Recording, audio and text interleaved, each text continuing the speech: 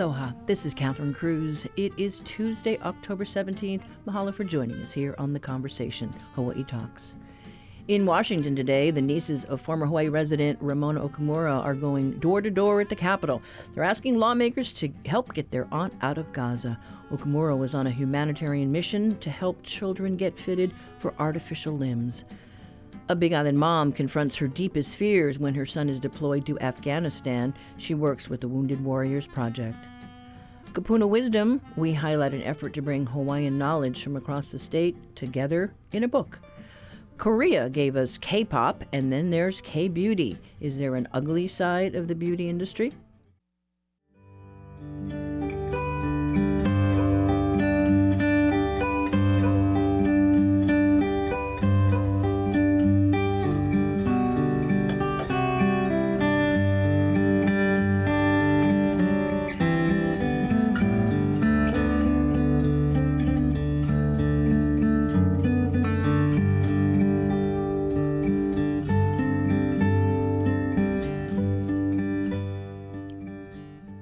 This is The Conversation on Hawaii Public Radio. I'm Catherine Cruz. Former Hawaii resident Ramona Okumura is one in a million. The humanitarian worker is one of about 1 million people in Gaza said to be heading to the Egyptian border, trying to flee before Israel unleashes a ground assault. Okumura works with the Palestinian Children's Relief Fund. It has been an agonizing week for her family. Her brother Miles talked with us from Holualoa on the Big Island, where he has been waiting day after day to see if she will get safe passage out of Gaza into Egypt. It is unclear if a trip to Israel by President Joe Biden will change the military strategy of a ground assault. Miles Okumura texted his sister before she went to bed last night, and she was still at the UN compound. We talked to him yesterday afternoon, and he was feeling a bit discouraged at the progress of getting her out safely. We get told when the border is going to be open day after day, and it hasn't come through literally, I think, the last 7 days.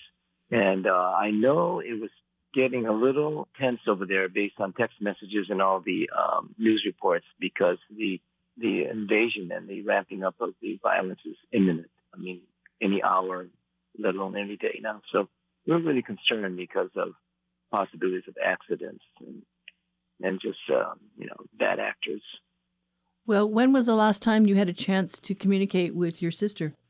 Today, and it's nighttime there now, so she's asleep. But today, this last 8 hours or so, she has sent out quite a few texts. So her cell phone signal must have improved, or she's using someone else's phone. But we're on a family secure chat group, and so she's updated us about her status and her condition and what's going on around her a significant amount last night. They're about 13 hours opposite of us, so it's kind of hard. Middle of the night when we're sleeping, she's awake and doing things. And but we heard from her about the conditions on the ground there and in her where she's staying at a United Nations compound. She spends a lot of time talking about the Palestinians, and the people that are around her, the drivers, people that have helped them. And she's got really a lot of compassion for those people. That's why she was there to begin with and goes there every year for the last 5 years. Well, it is very disheartening, to see just so many innocent people getting caught up in this. And you just... Oh, yeah, it's pretty horrific. She emphasizes, I think, in every moment of when she's sending us text messages, at least one of them is talking about the children. She's always, that's part of our message, is that we're relaying from her is bring Auntie Ramona home and through a ceasefire or some kind of a safe passage. But number two, stop the barricading and the siege of the Gaza Strip where literally 1 million children live. And it's hard. The population is 2.3 million, and half of them are children. So I'm going to assume that means under the age of 18. I saw a statistic that 1/3 of them are under the age of, 1/3 of the population is under the age of 16. They're 15 and younger. So it's a really young population, and Ramona has shared, little snippets of the people around her. One of her drivers has a family of 8, and brought his family along with them in the truck to the United Nations compound. Their home was destroyed, on and on it goes. And you see the stories in the New York Times and on other news sites of the violence, the victims of in the Palestinian population. Well, all I can think of is that she's over there helping children who have lost their limbs. And, with this planned offensive, you just worry about how many other children, will also be hurt or killed in these raids. Oh, yeah. It's just unthinkable. I can only imagine what's going through Ramona's mind because she's physically there. She's been there for 5 years in a row. She for some reason, she goes at the same time on her birthday. All she does is deal with kids with missing limbs and trying to fit them with prosthesis. And so to her, the world is full of children injured by warfare. And now it's going to be more brutal than ever. And I can only imagine what's going through her mind and worrying and thinking about the kids that she's going to go back and help. And I'm fairly sure she's going to go back. And that's the kind of person she is, Well, this weekend I thought of her because in my neighborhood, someone had put up a very large banner, World Peace. And, it just makes you stop and think, this is such a scary time, and we would like nothing better than to have peace in these areas. Yeah, this is ironically a great moment to remind us of that. And when we hear the stories, and on both sides, of course, the horrendous attack, and then now the bombardment and punishing of the Palestinian population for the deeds of Hamas, and I'm sure so many people are shaking their heads and wondering why can't they figure this out? Why can't they sit down and come up with a long-term solution? We have been in contact with a former UH student and just found out that she was able to get out of Tel Aviv to Spain. It was the only country she could get out to, but she arrived there in Barcelona and is trying to make her way back to the U.S. Happy for her, and I know that it's challenging even to get out of Israel, but getting out of Gaza is basically been impossible. I mean, here we've got American citizens doing good deeds for a charitable foundation, and they're staying literally, physically with the Doctors Without Borders from France, who are very experienced at this kind of predicaments. But for a week now, they haven't been able to get out, and powers that be haven't been able to negotiate it. I think one of the catches is that evidently Egypt is willing to open its borders on the condition that Israel and Hamas allow the United Nations aid convoys to go in. And everyone agrees to that in principle, except I think Israel was concerned about security and inspecting the aid convoys, and that's where things broke down the last couple of days. And it's just this really unfortunate that we can't figure out a way to get some of these aid workers out, obviously not military, but everyone wants to do a deal, and I can understand politics are complicated. For you and your family, this has just been, a real roller coaster, and are keeping our fingers crossed and sending good thoughts so that something in this logjam breaks through and that she can have safe passage. We're obviously hopeful and optimistic, and we're very fortunate. Although Ramona has no children, she's got a cadre of nieces and nephews across the nation, from New York to Hawaii, and they're very astute technically and media savvy as well. And so they've really done a good job of banding together and creating media kits, drop boxes online. They've contacted television stations across the country, East Coast and Washington and Hawaii, and working with the senators and contacting the senators and congresspersons from all these states, Massachusetts, New York, Washington, Hawaii, and even Colorado. So we're being very active, and so that is partly more exhausting, but it's making us feel like we're helping, and we're not just sitting by watching. So we're working the phones and the emails, and a couple of them, my daughter and another cousin, are going to be in Washington, D.C., knocking on doors, along with the founder of the Foundation Palestine Children's Relief Fund, the foundation that my sister was working for. He's going to be in D.C., and so they're going to be knocking on the doors of the Hawaii congressional delegation as well as Washington and Colorado. Yeah. Do you know how many other Americans are with her? There's one other doctor. Her name is Dr. Zin, Z-I-N-D, and she was interviewed on CNN very early in the violence, I believe last week, Sunday, because they're working for the same foundation, Palestine Children's Relief Fund. But they're, as far as I know, the only other people that they're with, Westerners, are the Doctors Without Borders. They know if some of them are American. Probably some are. So your sister, she grew up where?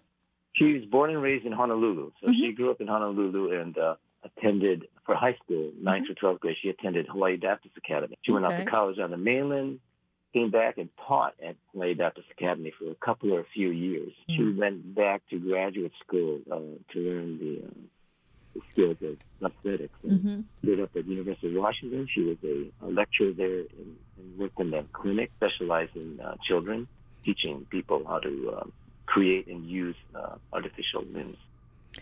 And that was Miles Okamura, whose sister Ramona is trying to get out of Gaza before Israel begins its ground assault in the area. It comes after a Hamas attack on Israel that killed more than 1,400. At least 200 people were taken hostage, and some 2,000 people were killed in Gaza as a result of the Israeli counterattack. Okamura's nieces started a campaign around Bring Auntie Ramona Home. They are actively advocating for help. We did get a chance to talk to Hawaii Senator Mazie Hirono this weekend about the dilemma of U.S. citizens caught up in the violence of the region.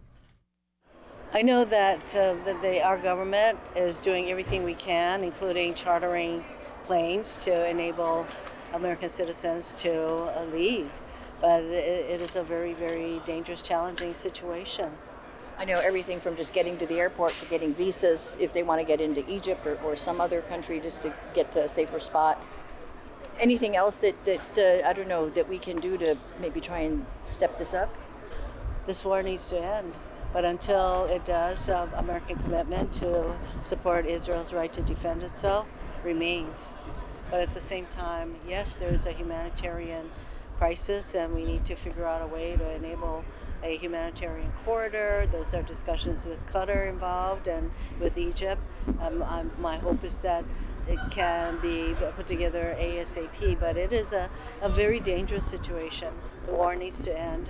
But again, I want to reiterate our country's commitment to Israel. That was Senator Mazie Hirono talking about the growing conflict between Israel and Hamas, the group that controls the Gaza Strip and who launched a surprise attack on Israel citizens less than 2 weeks ago. In a statement signed by Senators Brian Schatz and Chris Van Hollen from Maryland and Peter Welch from Vermont, the three Democratic senators condemned the violence of recent weeks. The statement goes on to say, every effort must be made to prevent further civilian deaths and suffering and allow humanitarian aid to reach those in need. A just war cannot be won with the strictest adherence to civilian protection, as difficult as that is with a terrorist adversary that does not share those standards, end quote.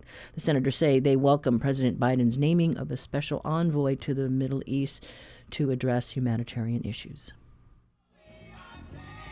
All we are saying is give me a chance.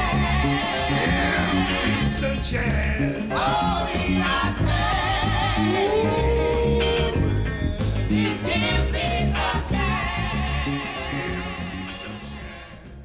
StoryCorps, a nonprofit that produces content for NPR, was in Hawaii last year. Its Military Voices initiative provides a platform for veterans, service members, and their families to share their stories. The StoryCorps team collected local stories from across the islands, and we're featuring some of them over the next few weeks as we approach Veterans Day. HPR host John Zach highlights the voice of a Big Island mother whose son was injured in combat while in Afghanistan. This is StoryCorps, the Military Voices initiative.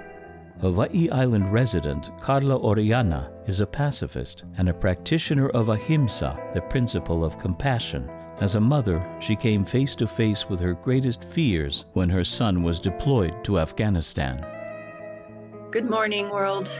My name is Carla Oriana. I am 72 years old this year. I'm recording from the very north point of the Big Island of Hawaii, out in the middle of the Pacific Ocean, where King Kamehameha was raised. It's a place that makes you strong. I'm grateful to be here.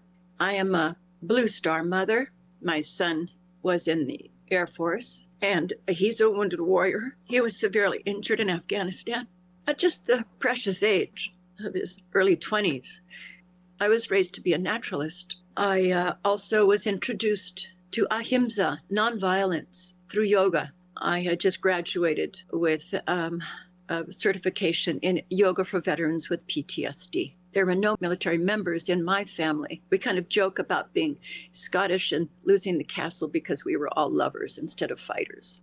A family member encouraged Carla's young son to join the Air Force, where he would help to train pilots in emergency survival techniques. The only reason I agreed was because he was going to go into the SEER program, Survival, Evasion, Resistance, Escape. If he wanted to carry on the family tradition of being a naturalist and helping Air Force pilots to survive in the wilderness when they were shot down or however it happened, then I accepted that. And I filled out the paperwork that said he is the last of his line. There are no other cousins or brothers or sisters on my side or his late father's side. He was in an armored vehicle in Afghanistan down in some valley, and an RPG came in through the gunner's port and blew up inside and blew off his fingers. Now, you know when you are a mother or a father and your child is first born and you count those precious little fingers and toes and you see that they're all there. You did a good job. You ate well. You didn't drink or smoke or do drugs when you were pregnant. You wanted to give your child the best of everything. He lost those precious fingers. It also blew up the back of his leg. I'm grateful to his companions that were able to tie it off so he didn't bleed all the way out. Somehow he was able to get drug out or crawled out of the vehicle and lie there in the dirt while bullets were going all around him. And he thought that was it. I'm so grateful that I'm a Blue Star mother, but let me tell you, I feel for every single Gold Star mother. StoryCorps' Military Voices Initiative is a collaboration with Hawaii Public Radio. I'm your producer and host, John Zach. Local support for StoryCorps, the Military Voices Initiative, comes from Hawaii Pacific University, with military campus programs for service members and their families on base, on campus, and online. hpu.edu/military. After the murder of George Floyd, there were mass protests, corporate pledges, and swelling public support for Black Lives Matter. And then just all of a sudden, it just seemed to be over. But has the social justice movement lost its way? You ask 3 different activists what defund the police means, and you'll get 3 different answers. Race, class, and elite capture of the social justice movement. That's on the next On Point. Beginning this afternoon at 2, following the Daily. Our reality check today is about rail and the efforts by Hawaiian Electric to recoup costs spent around a station that has been put on hold. Honolulu Civil Beat's Chad Blair joins us this morning. Hi, Chad. Hi, Catherine. Good morning. Yeah, so the story is by Kevin Dayton, who's been monitoring the work on that project, the very expensive project, Skyline. That it is, and how many times have we said this? I think currently it's 10 years delayed in terms of where it should be and billions of dollars over budget. Well, this is an interesting angle, something that I hadn't really thought about, but because the rail line is no longer, at least for now, going from East Kapolei all the way to Ala Moana Center, right? It's going to stop really somewhere downtown. They call it the Civic Center, but that's really South Street and Halakavila Street. Because of that, some parts are not as expensive. There's less power that is being consumed, for example. And so this particular case is an electrical substation. The work was partially done. The design work was completed completely. And this is something that Hawaiian Electric did. It was initially going to cost almost $9 million for the substation. It's near Leeward Community College. But in fact, because of the less need for power to power the train, it's not needed any longer. Well, here's the problem. Hawaiian Electric spent $2 million to build that electrical substation, and now they say HART is on the hook to reimburse them. Yes, and the story points out that the Rail Authority deferred that Pearl Highlands Park and Ride facility, which kind of cut back the need for more power, I guess. Exactly. Remember, it was going to be 1,600 parking stalls, a park and ride facility, as you say. That was going to reduce cost as well.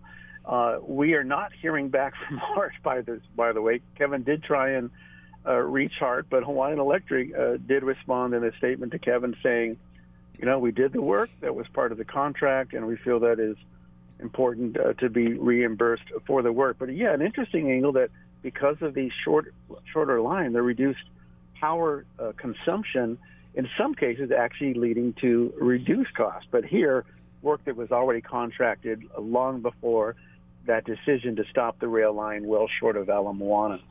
Yeah, and I know that they have been talking about finding another parking garage, right? Because you do want folks, from Central Oahu to make it convenient them to hook up with the train at some point. And so all those things, you delay them.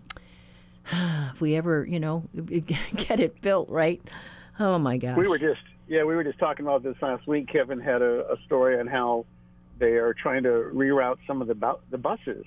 Honolulu has a pretty comprehensive bus system, and to have it serve the Halakavila South Street area, the so-called Civic Center area, that's going to mean shutting down parts of the roads over there. And I think we were reporting just last week how they're going to cut down some trees. That's another story that we've already reported. But in this case, the idea is to get more buses, and that has something to do with this as well. Currently, and I don't know, have you ridden it yet? Have you gone on Skyline? Yes, I have. And here's the thing, though. I was just down there, by the old Sports Authority, thinking, oh gosh, there's so much that's coming up around that area, and then you just think, well, it's not going to Ala Moana, and how are the talks with Howard Hughes and that whole land condemnation thing? I mean, that's just another thing that weighs on us. Right, that was there, the Sports Authority on Ward Avenue, right? Mm-hmm. So yes, I too have ridden it, but of course it only goes from East Kapolei, which is pretty close to where the UH West Oahu campus is, to Ala Moana Stadium. And of course the stadium now is closed. That's a whole other discussion. But the rail agency Hart still has to award a contract for the last 3 miles, which would be from Middle Street to the Civic Center. And those 3 miles will also include 6 stations, places where people can get on and off of Skyline. So we'll see how that's going to turn out. But as we go through that urban corridor along Dillingham Boulevard into town, there is concern that we're going to see more cost, and you wonder whether they're going to have to cut back on some other work that is planned. There are still those that hold out hope that rail will make it to Ala Moana, but that's not the case for now. 11 miles of the 19-mile route up and running for now. Yeah, so we'll just have to keep an eye on these costs and see what they negotiate, Hart and Hawaiian Electric, and hopefully it doesn't tap out the taxpayers. Exactly. Thank you, Catherine. All right. Thanks so much, Chad. That was Politics and Opinion Editor Chad Blair with today's Reality Check. You can read Kevin Dayton's story online at civilbeat.org.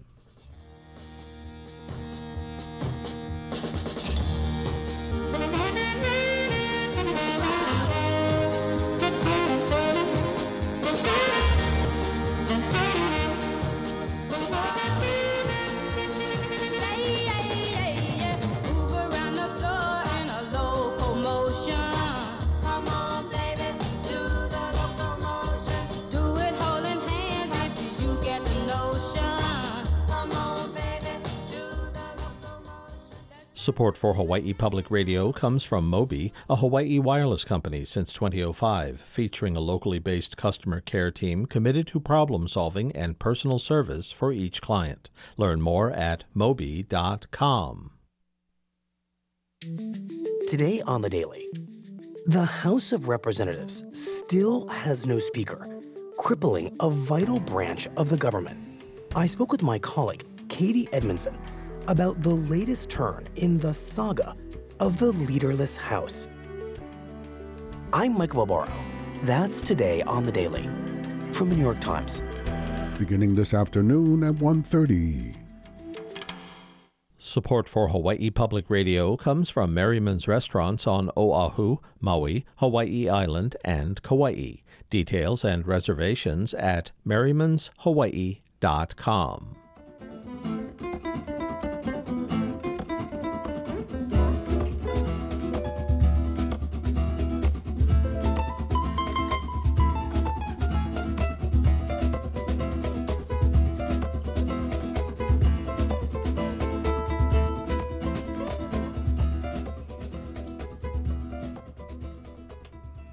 A new book, Kamano Vai, The Source of Life, explores the history of several Native Hawaiian practices and the connection with health and social justice. It taps 14 renowned cultural experts and was gathered by 3 University of Hawaii professors. They all work in the Thompson School for Social Work and Public Health. The Conversations, Russell Subiano talked with one of the authors, Kukuna Okala Yoshimoto, about the book. The movement to bring back indigenous knowledge and to take a closer look at indigenous knowledge as holding some solutions to problems today, that seems to be a movement that is gaining more and more traction. Is that something that you and the other authors are relatively new to, or is that something that you all have always believed? It's something that I can speak for Noreen and I as Hawaiians, but it's something that is innate in us, that has always been there, maybe dormant for a little bit. And we really look at the historical accounts of what happened to Native Hawaiians as one of the reasons why it kind of went.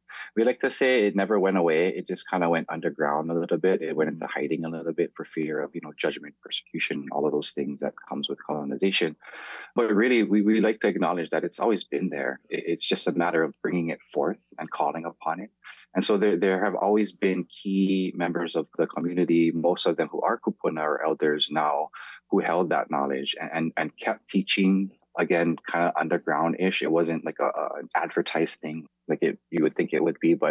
And the other thing I want to mention here too is a lot of the practices were ohana practices or family practices. So not necessarily was it being offered in, community settings. I won't say it never was, but most of it was, kept within the ohana, which again really speaks to the diversity of the approach in each practice. So not every, for example, Ho'oponopono practitioner does it the same exact way. It really depends on how they were taught and how their family traditions kind of are woven into their own practice.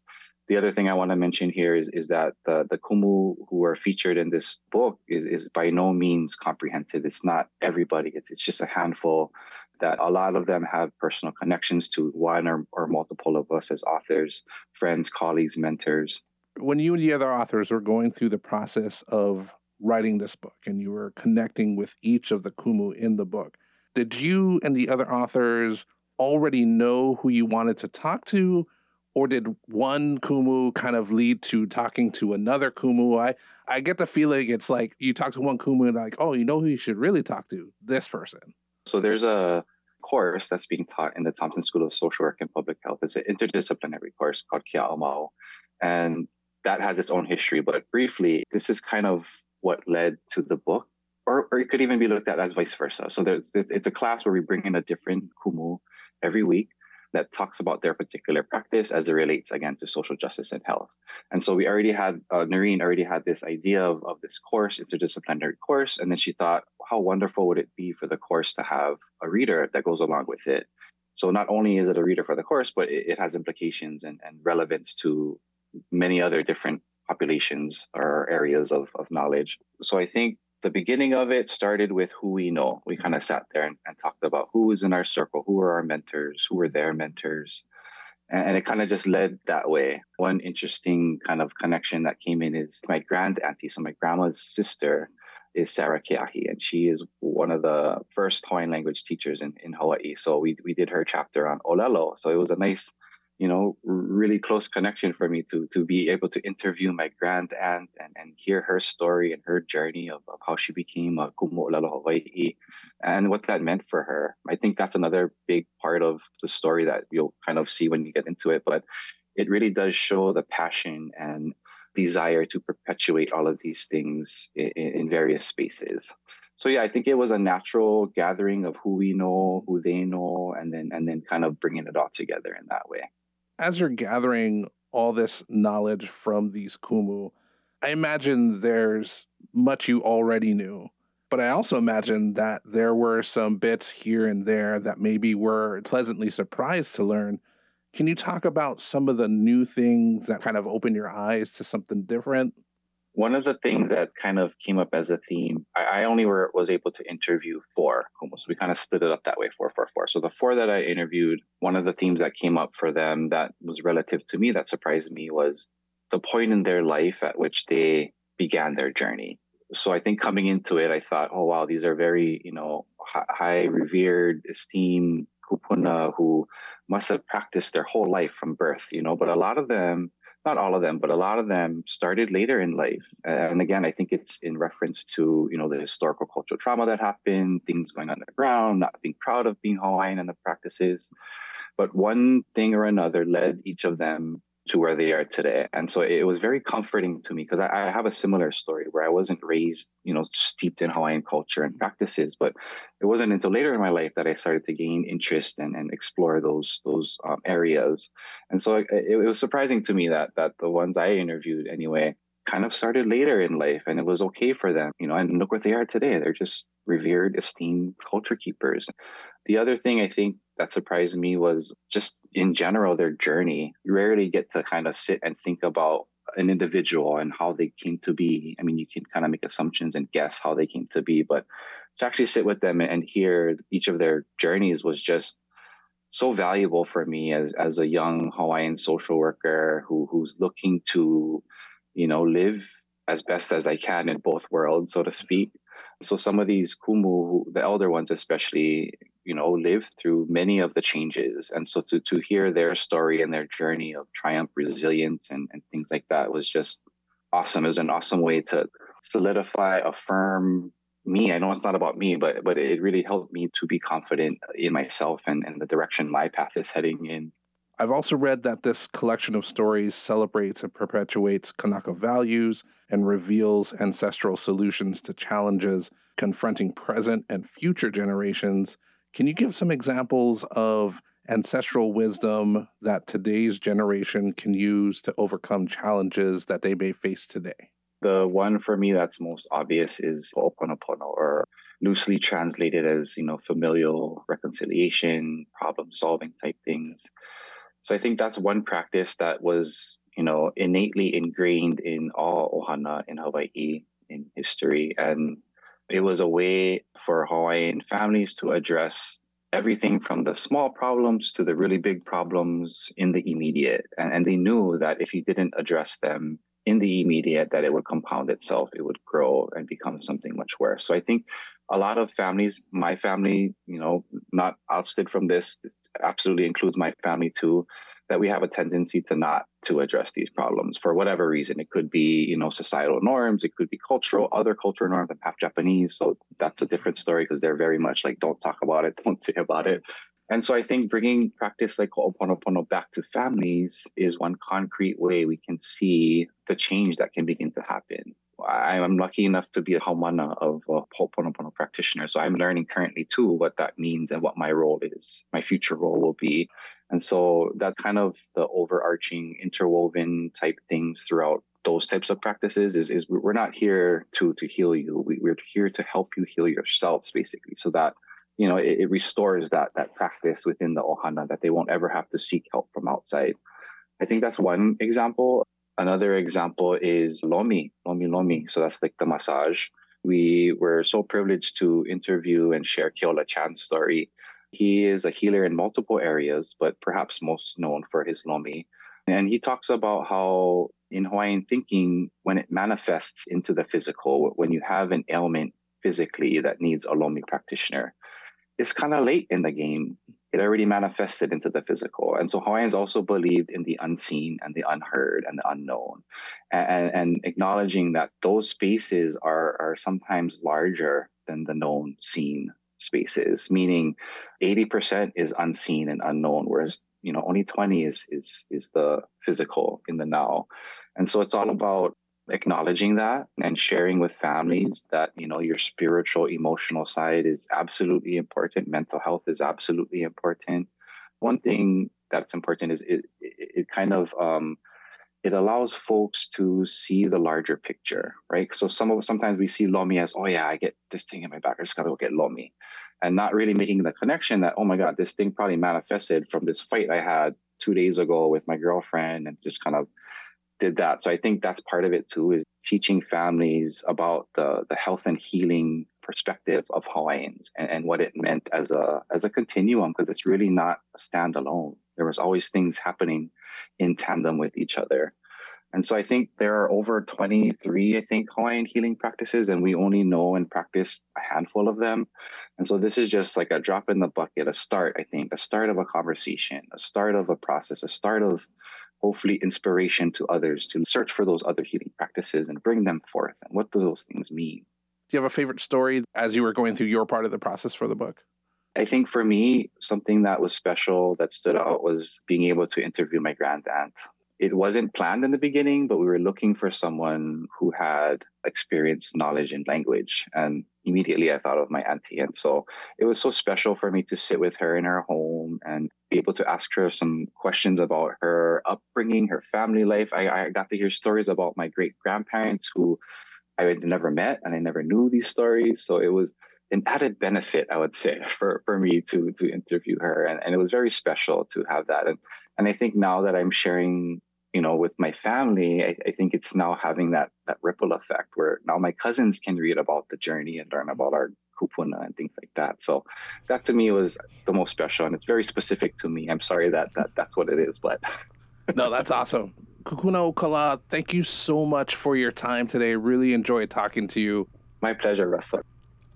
That was UH Professor Kukuna Okala Yoshimoto talking with HPR's Russell Subiano. The book, Kaumanovai, The Source of Life, is available through the University of Hawaii Press. Yoshimoto says 100% of the sales of the book will go to the Barbara Cox Anthony Endowment at UH. The fund is committed to improving the health and quality of life for Hawaii's older adults. We'll have a link to the book on the conversation page of our website later today.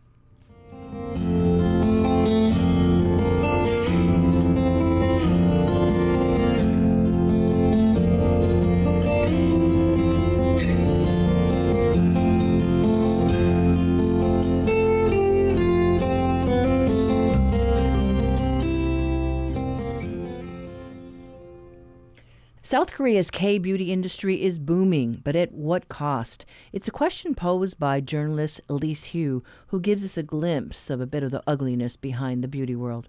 She takes a closer look at attitudes about how technology, skincare, plastic surgery, and more shape how women think of themselves. Hu spent 3 years as NPR's Seoul bureau chief, and her findings on consumerism in Korea prompted her to write the book. The title is Flawless, Lessons in Looks and Culture from the K-Beauty Capital. Hu recently talked with The Conversation's Stephanie Hahn. I was really struck by your discussion of the technological gaze and this idea of looking at ourselves through technology. And I also thought it was uncannily similar to the W.E.B. Du Bois idea, this double consciousness of looking at ourselves from the perspective of others and an othering of ourselves as women, the subject of the technological gaze. Sure. I think anyone else who identifies as a woman out there has probably experienced this notion or this concept of seeing ourselves as others might expect to see us. So it's kind of a disembodied feeling. And in the rise of second wave feminism, this was often this feeling of double consciousness, as Du Bois described it, was often put at the foot of men as this male gaze, that women were seeing themselves as men might see them, and so performing for the male gaze. But now, because we are living in front of screens so often, and the screen and the cameras that used to only be on celebrities or influential people are now on all of us, and we're putting cameras on ourselves. We are learning to perform to social algorithms. So the technological gaze or the artificial gaze is an algorithmically determined set of ideal traits for our face or our body parts that social media and now AI tools feed us through the social content that we scroll. And it's different from the male gaze in that in the notion of the male gaze, we were sort of performing for the eyes of men. Now it's more complicated. We are performing for a machine, right? This machine-driven algorithms and it's largely internalized. It represents a kind of power shift away from an external gaze to a self-policing or more narcissistic notion, and it's gender neutral. I guess I was wondering about the relationship between self-discipline and machinery, and who's behind the machinery, too. I've thought a lot about where beauty ideals and the beauty imperative comes from. And usually, even before technology, there's always been kind of idealized beauty traits. And typically it was a performance of class. So you wanted to look like those of higher classes. You wanted to look like aristocrats. We trace some history in Flawless and talk about kind of the standard for really pale porcelain white skin in Northeast Asia and how that predates colonialism even. The reason why it predates colonialism is because having really fair skin was seen as evidence that you were rich enough and of high enough status to stay out of agrarian jobs, to stay out of the fields, to not have to be outdoors. Again and again, the performance of beauty has been the performance of wealth. And so when we talk about what's driving a lot of our beauty standards today, I think a profit motive does. Our media, whether it's television or film or advertising, the products that are sold to us to try and fix perceived flaws that can be fixed by purchasing and consuming. A lot of that is just kind of a capitalistic engine, I think, at the heart of it. Right. There's a character in the book that says it's a choice and it's not a choice. Right? So it's about how do we navigate then, or, what are we surrendering? Is it possible to discipline ourselves out of self-discipline? Yeah, I think it is. It is possible. I mean, it's going to be the project of my entire adult life, right? The rest of my life to try and resist some of the culture that teaches me that my looks are my personal responsibility and that my worthiness is tied to my appearance. I think that's a lot of the programming that we've all had to contend with.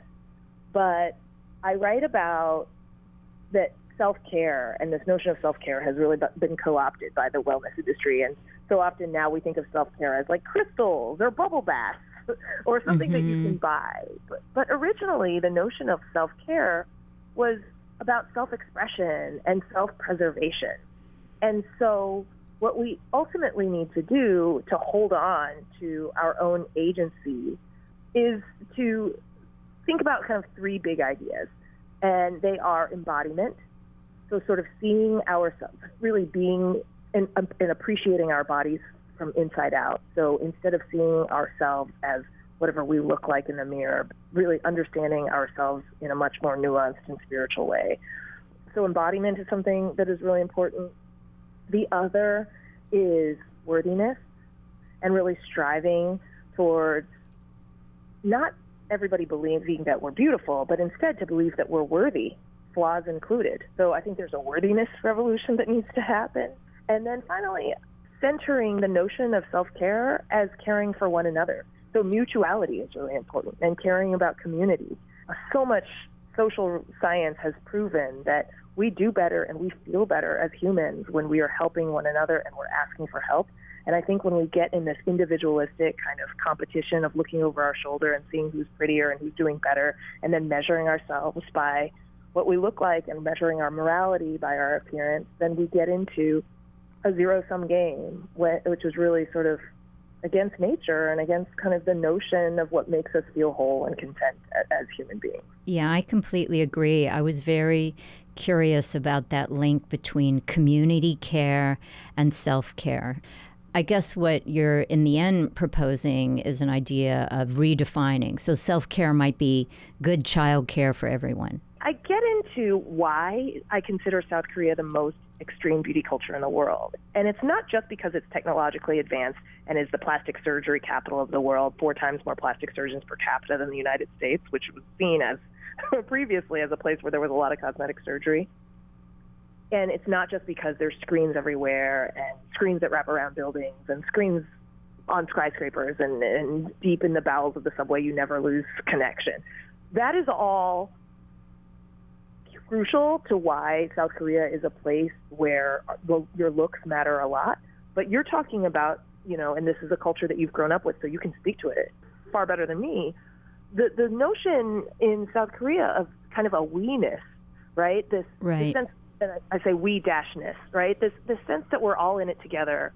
And I think I have a line in the book about how everyone else is doing it is a really strong vibe in South Korea. So when a trend would happen, everybody would rush to follow the trend, whatever it was. At the time, I think it was churros. And so all the churro places had long lines behind it. And then there was a time where coated almonds were really big, and everybody was rushing to get coated almonds. And when it's time to wear the trench coats in the fall, everybody was switching into trench coats. When it's to the black puffer jackets, everybody was in the black puffer jackets. And so under that kind of mentality or that kind of we attitude, like we-ness, it's really hard to stick out. There's a lot of social pressure to fit in and to conform, and almost as a matter of respect for one another. Like I really stood out when my arms, when I wore a tank top on the subway, and my shirt was a little bit too low, because in South Korea that's considered rude, and so you don't want to go against the appearance norms too much because you'll get judged for it. On the flip side, you are appraised well if you do meet the appearance standards, and it's pretty didactic. Like if you're trying, and this is where modern times and kind of consumerism and capitalism come into play, when humans are kind of commodified in this sort of Squid Gamesian kind of world where there are winners and there are losers. And when humans are commodified and we're sort of competing against one another, you're trying to wring the most out of an asset, and that asset is a human. So you can get pretty prescriptive about how humans are supposed to look and how humans are supposed to behave. So you have a vestigial Confucian or Neo-Confucian idea of like we're all in it together and like don't stick out and respect one another. And that's all something that I honor because I am Chinese American or Taiwanese American, and so this is also part of my culture and my people that are originally from Northeast Asia. But then in modern times, you have that idea and it like gets remixed or it goes on steroids. Yeah. And I think that's what you're getting at here, and could be the basis of a whole other book. Right. What would a beauty definition be that in your mind would originate from a woman-centered perspective and body? I mean, I can't even fathom it, actually. Well, we must, right? Because individual change at a critical mass is what can inspire and give permission for more women to make shifts, and that puts the pressure on the system to reorganize toward a vision. And I think that vision should be one that celebrates diversity and difference in humanity, that's inherent to humanity and inherent to nature.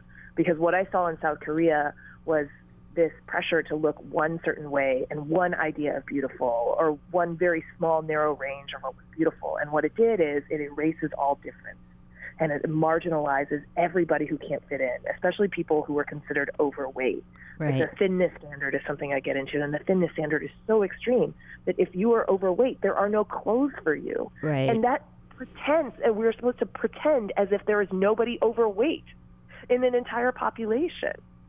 Yeah. Or nobody with acne or moles in an entire population. So the way I want to see physical beauty is beauty that really celebrates difference and diversity, because that is the truest.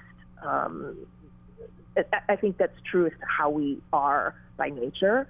I think that's the way nature is. Like if you saw a dog at a pound, at a shelter that might have mangy hair or might be really thin or might be really big or whatever it was, like that dog wouldn't have less worth than, a purebred golden retriever or something. But in a culture where beauty matters a lot and that we have lookist attitudes, and I define lookism as discrimination on the basis of appearance, in a culture that has lookism, lookism reigns for humans, then you are essentially kind of picking winners and losers among humans based on how we look. And so that is a really limited and problematic definition of beauty. So I would see beauty in difference. I would see beauty in diversity. And most importantly, I would see beauty as something far beyond the physical.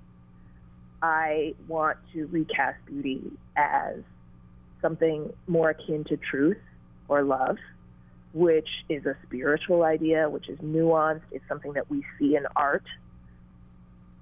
If we can celebrate difference and diversity, and if we can break the link between beauty and sheer appearance or just physical appearance, if we can break that link, then I think we're going in the right direction. That was Elise Hugh talking to HPR Stephanie Hahn about her book, Flawless, Lessons in Looks and Culture from the K-Beauty Capital.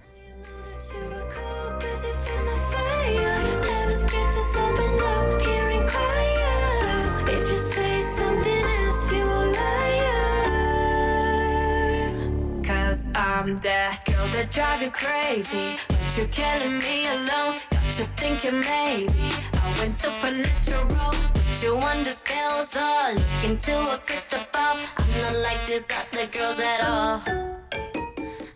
Well, that does it for us today. Tomorrow, we check in on an effort to get rid of the little fire ants in Maui. Got an ant story to share? Call our talkback line, 808-792-8217. Email us at talkback@hawaiipublicradio.org. Find the conversation segments on our website or anywhere else you tune in for podcasts. I'm Catherine Cruz. Join us tomorrow for more of the conversation.